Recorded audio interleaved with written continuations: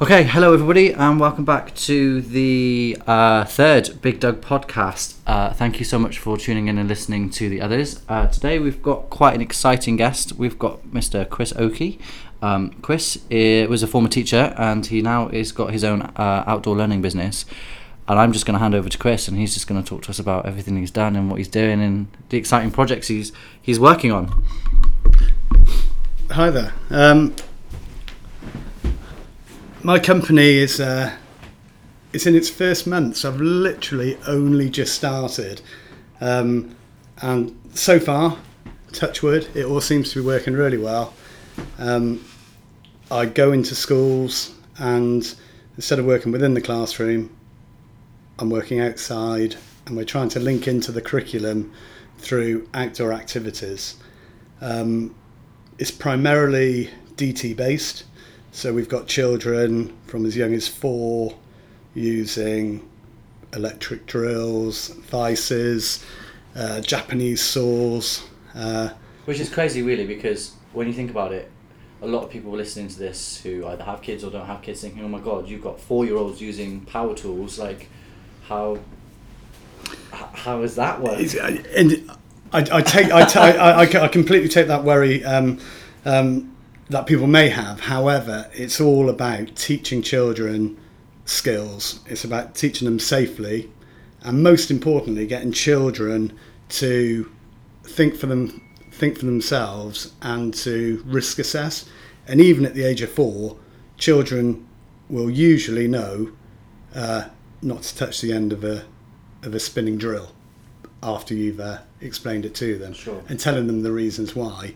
But it really empowers them. And when you see a child from the age of, say, 4 to 11 who's able to plan a project and then have the ability to then carry it out and make it, it's just incredible. Yeah, sure. It's really good. So how did you start on this journey of outdoor learning? Well, I was a mainstream primary school teacher for more or less 10 years, and then got a little bit disillusioned with all the planning and paperwork, and I decided to leave teaching. And at the time, myself and my wife, we didn't have children, and I was going to renovate houses. And whilst renovating a house, we had a big flood, and I had no work, so I went back to the school because I was still missing teaching. And the head teacher at the time, fantastic man, Mr. Paul Harvey, gave me an opportunity to do a new. There was a new project that was there was a grant for schools to have outdoor learning. So I was offered a 2-month contract, 2 days a week, but I was told it couldn't go past. That was the only money that they had. And I started to take children outside. We did maths outside, English. We were building. We were using some tools. And during that time, Ofsted came, and they came out to have a look at what I was doing. And they left short, probably about 20 minutes into the lesson. But as the one Ofsted instructor or inspector, as he left, he said, "Oh, I need to talk to you at the next available opportunity." My brain was worried I'd done something wrong, but when I actually sat down with them, he really liked what he saw, and he just said, this is what they wanted to see happening within schools, and they put it into the school development plan, saying that every child in the school should be doing outdoor learning. And so from that comment, I went from having a temporary job to a full-time job, and I stayed at that school for about 6 years. And it just grew and grew and grew. Lots of other schools were coming in. So at what point was the transition to start your own business, which is Oakey Bear Outdoor Learning? When did that come about, and how did that come about? Probably maybe about 4 or 5 months ago. I decided to go back into the classroom just to see what I was missing, if you like. I thought just to double check working outside was for me. And from being in the classroom, I just felt very, very restricted. When what I was being asked to teach the children, I just knew that there was a better way through if we were outside, and I could teach them that through experience. I just felt that was the calling within me. And at the time at the school, there wasn't an opportunity to go back outside to do outdoor learning. So faced with a dilemma, what do? I decided actually, instead of waiting for an opportunity to come, I need to make that opportunity happen. So I created the company, approached different schools that have seen me work in the past, and fortunately the first 4 I went to said yes please. So it's quite a nerve-wracking thing, jumping from a full-time paid job, with everything, like most people get 9 to 5 in your salary, or a bit longer as a teacher, but that security of having a job, to being a small business owner, is quite a big risk and a big challenge. Yeah, and like I say, at the moment I haven't even handed out my first invoice. So at the moment, everything I've done, I've had no money coming back. So it hasn't kept me up at night. It's something just feels so right about it. I know it feels right. I'm sure it will work. But yeah, maybe in a month's time when I've filled out invoices incorrectly or something and money's still not coming in, I'll be more worried. But I guess the interesting thing for people listening to this is everybody has the dream of being their own boss and having their own business, and everyone comes up with crazy ideas about how to make quick money, but it's not really about that. It's about what you've done is you've turned a genuine love and passion, and something you know about, into a business. And I guess that's the best thing to do, Yeah, it sounds a bit like a cliche, isn't it? But if for years I've been saying to children within the classroom, it's not about the money. If you find a passion, if you can find a job that doesn't feel like a job, that's the job for you.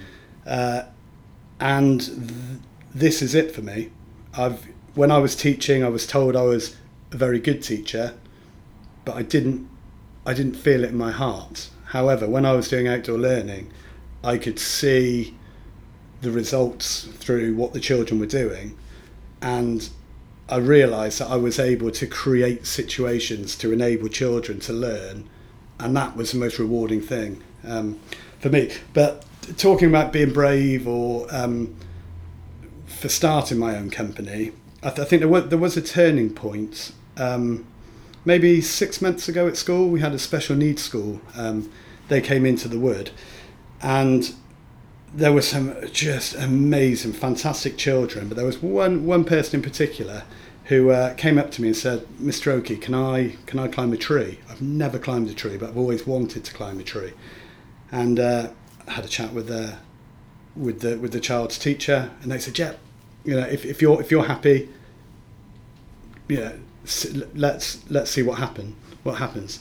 And this child, she climbed. She was a little bit nervous, but she persevered. She carried on, and we were probably 4 or 5 meters in the air, and she started to cry.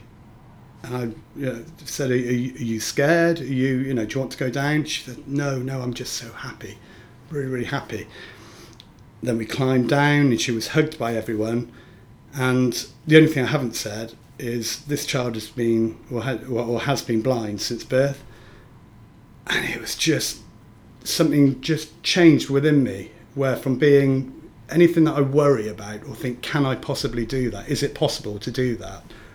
And I think back to that child who had the guts, determination to take on something so big, and she did it.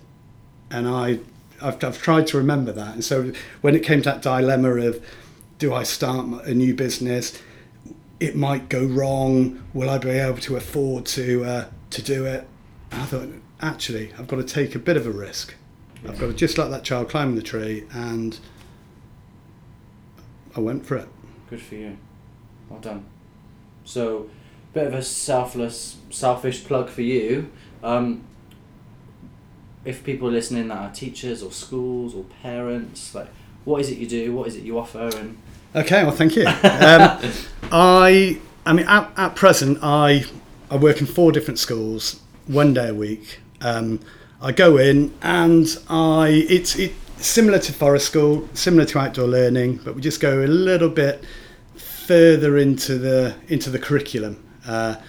And on those 4 days, we're looking at problem solving, we're looking at tool work, skill work, looking into DT.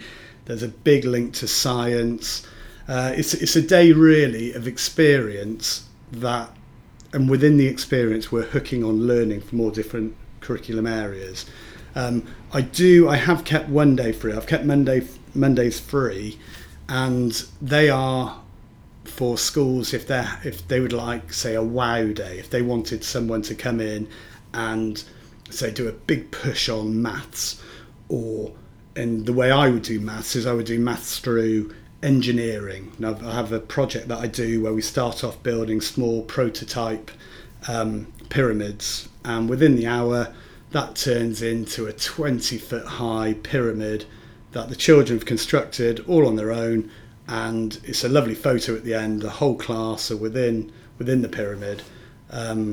So you can have one-off wow days. We might link it into topics that they're doing. I've done a Stone Age wow day in the past. Literally any link to any curriculum area. Yeah, of course. And obviously the reason you're here is, we do a lot of products that a lot of people use with their hands in industry, and I guess what you're trying to do is find the next people that would go into industry as well. It's not just about maths and English and science, it's about engineers and architects, and learning the skills that to be hands-on and creative. Absolutely, yeah. Giving children the love of it, or planting the seed early on. Yeah, absolutely. So if people want to get in touch with you via email, how do they get in touch? My email is coakey4@gmail.com. And I would, if anyone would like any more information, and if there are any tree surgeons out there who are able to donate logs or branches of any kind, that would be much appreciated. Awesome. Chris, thank you for coming in, and thank you to everybody for listening. Thank you.